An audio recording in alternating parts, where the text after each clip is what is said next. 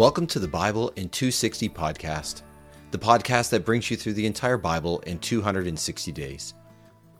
Have you ever wanted to read the whole Bible but struggled to do so? This podcast is meant to help you do it. With 15 to 20 minute episodes per week, you will hear the entire Bible read to you.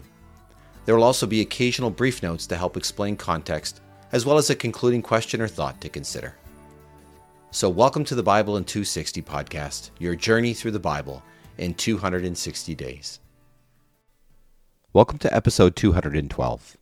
Today, as we continue into the book of Ezekiel, read from Psalm 82 and John chapter 2, we see a theme running throughout of God's righteous anger. This is an anger that God brings against evil, injustice, against things that are wrong and sinful. And as we read about it in Ezekiel, in Psalm 82, and also in John 2, I hope we'll understand and see that anger, God's righteous anger, is something we actually need and should want, even though it scares us when we realize that that righteous anger can be and rightly be directed against us apart from Jesus, saving us from the sin that should bring the righteous anger of God on us. And so, with humility, we read from Ezekiel, Psalm 82, and John 2 about righteous anger. Ezekiel chapter 4. And you, son of man, take a brick and set it in front of you. Inscribe a city on it, Jerusalem. Lay siege to it, build siege works against it. Erect a siege ramp against it. Post soldiers outside it and station battering rams around it. Then for your part, take an iron frying pan and set it up as an iron wall between you and the city. Set your face toward it. It is to be under siege. You are to besiege it. This is a sign for the house of Israel. Just a quick little note here.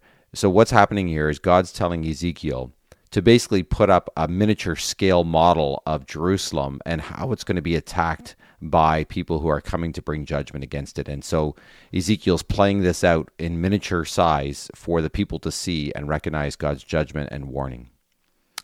Back to Ezekiel 4. Also, for your part, lie on your left side and place the iniquity of the house of Israel on it. For the number of days you lie on your side, you will bear their iniquity. I have determined that the number of years of their iniquity are to be numbered of the days for you, 390 days. So bear the iniquity of the house of Israel. When you have completed these days, then lie down a second time, but on your right side, and bear the iniquity of the house of Judah 40 days. I have signed 1 day for each year. You must turn your face toward the siege of Jerusalem with your arm bared and prophesy against it.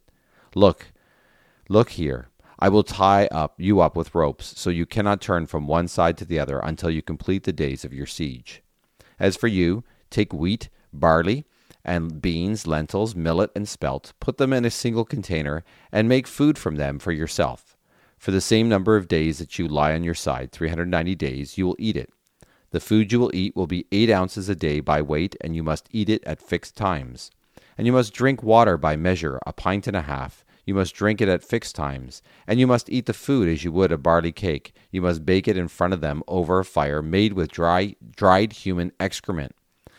And the Lord said, This is how the people of Israel will eat their unclean food among the nations where I banish them.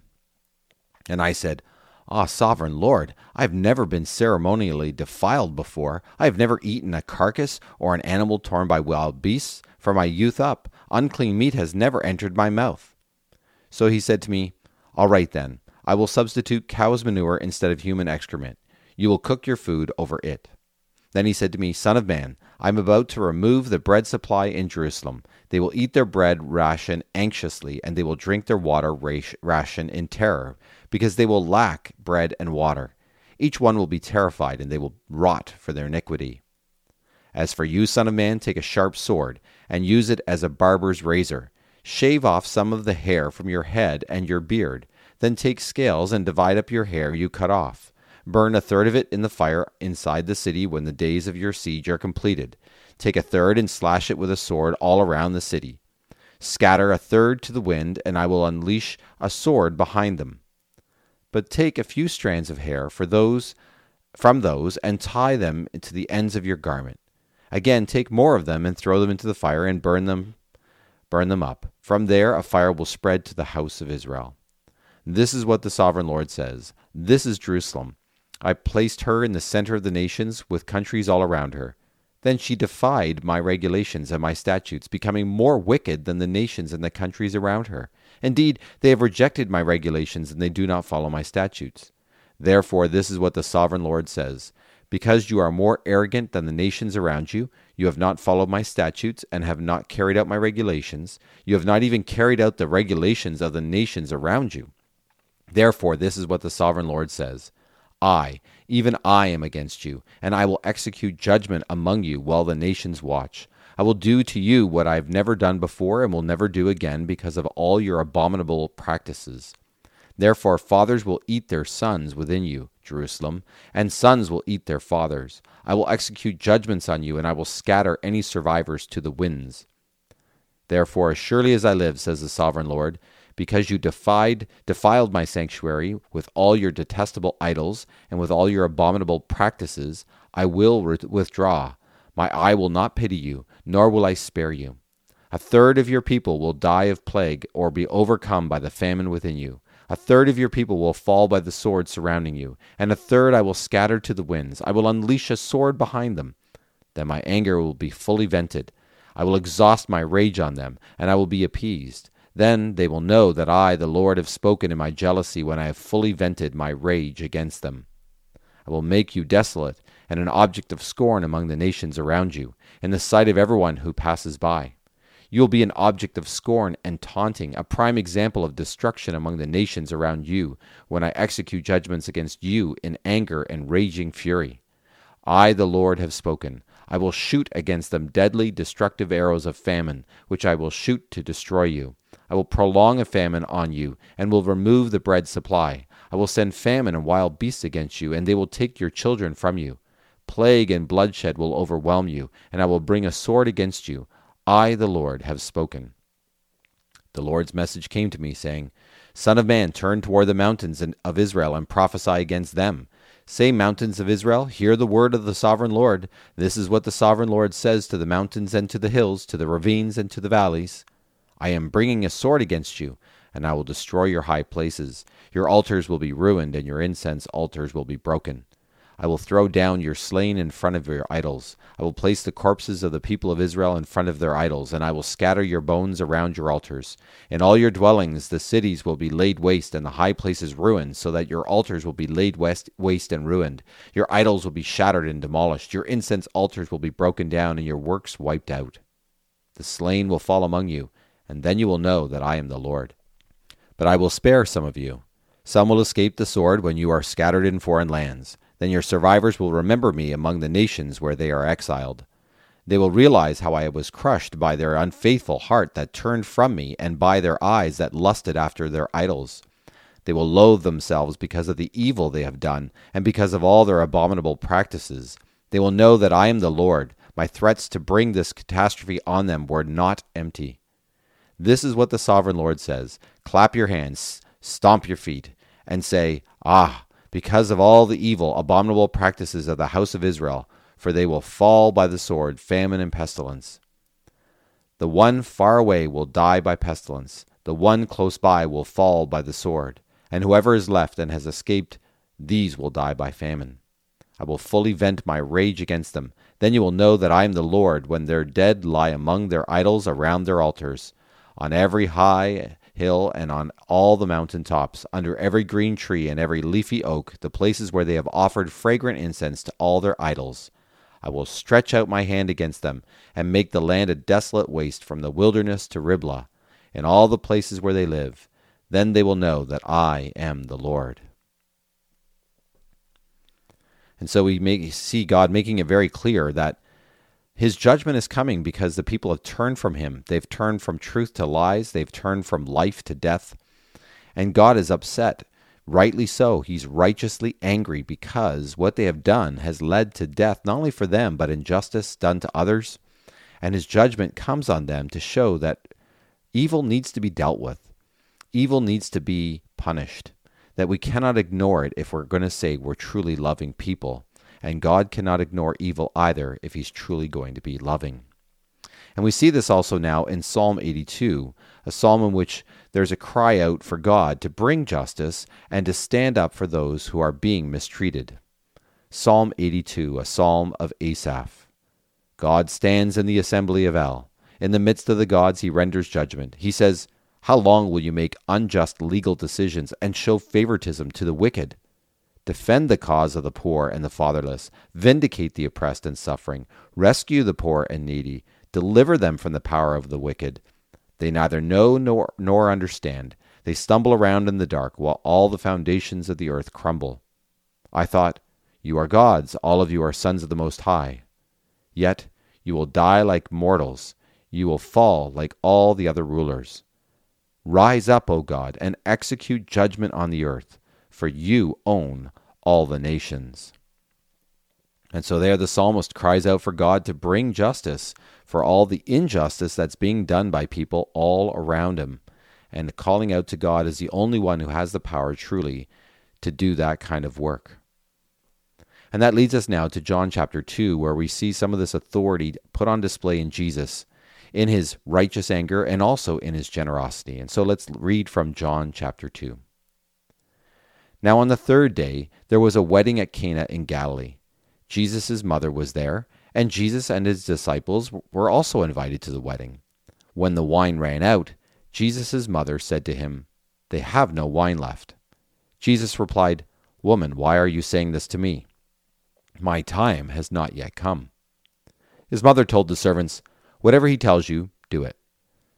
Now there were 6 stone water jars there for Jewish ceremonial washing, each holding 20 or 30 gallons. Jesus told the servants, "Fill the water jars with water." So they filled them up to the very top. Then he told them, "Now draw some out and take it to the head steward." And they did. When the head steward tasted the water that had been turned to wine, not knowing where it came from, though the servants who had drawn the water knew, he called the bridegroom and said to him, "Everyone serves the good wine first, and then the cheaper wine when the guests are drunk. You have kept the good wine until now." Jesus did this as the first of his miraculous signs in Cana of Galilee. In this way he revealed his glory, and his disciples believed in him. And after this he went down to Capernaum with his mother and brothers and his disciples, and they stayed there a few days. Now the Jewish feast of the Passover was near, so Jesus went up to Jerusalem. He found in the temple courts those who were selling oxen and sheep and doves and money changers sitting at tables.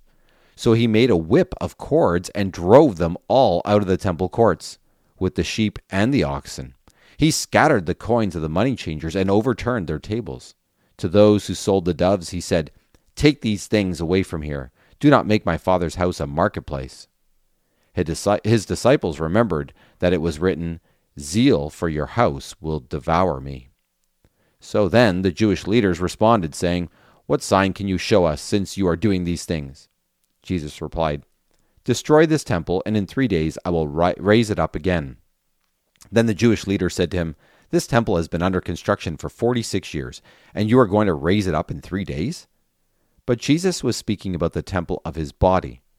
So after he was raised from the dead, his disciples remembered that he had said this, and they believed the scripture and the saying that Jesus had spoken. Now while Jesus was in Jerusalem at the feast of the Passover, many people believed in his name because they saw the miraculous signs he was doing. But Jesus would not entrust himself to them because he knew all people. He did not need anyone to testify about man, for he knew what was in man. So we have in this section of John chapter 2, Jesus showing righteous anger at the fact that people had turned the outer courts, which were to be open to all the people of all the nations to come and to pray to God and to learn about him. They had turned that section of the temple courts into a marketplace, and Jesus, seeing the evil of that, the injustice of that, how wrong that was, drives them physically out with a righteous anger. And yet at the same time, we see in the story of changing water into wine an incredible generosity that he didn't owe the people anything. He wasn't obligated to do any of this, but showed incredible generosity to them, and at the same time did so knowing that all his generosity ultimately costs him. That Jesus knew that the only way to provide this wine, the only way to provide new life, the only way to give generously and graciously to people was for someone to pay. And ultimately, that's Jesus. And he willingly took the righteous anger, often called God's wrath, upon himself on the cross. And as he does that, Jesus is paying the price that we should have paid, and in doing so allows us to experience the generosity, the grace, the mercy of God, so that God's justice is satisfied, that righteous anger has been appeased, and at the same time we experience forgiveness, mercy, and grace. That is the amazing good news of Christianity, and that is the wonderful way that God satisfies true justice and is also a God of extraordinary, amazing love. Thanks for listening to the Bible in 260 podcast. May what you have heard speak to your heart and mind today. The scriptures quoted are from the Net Bible, http://netbible.com, copyright 1996-2019, used with permission from Biblical Studies Press, LLC, all rights reserved. Our theme song for the podcast is The Call by Emily Ruth. You can find The Call and other music by Emily Ruth on Apple Music or Spotify or wherever you find your music.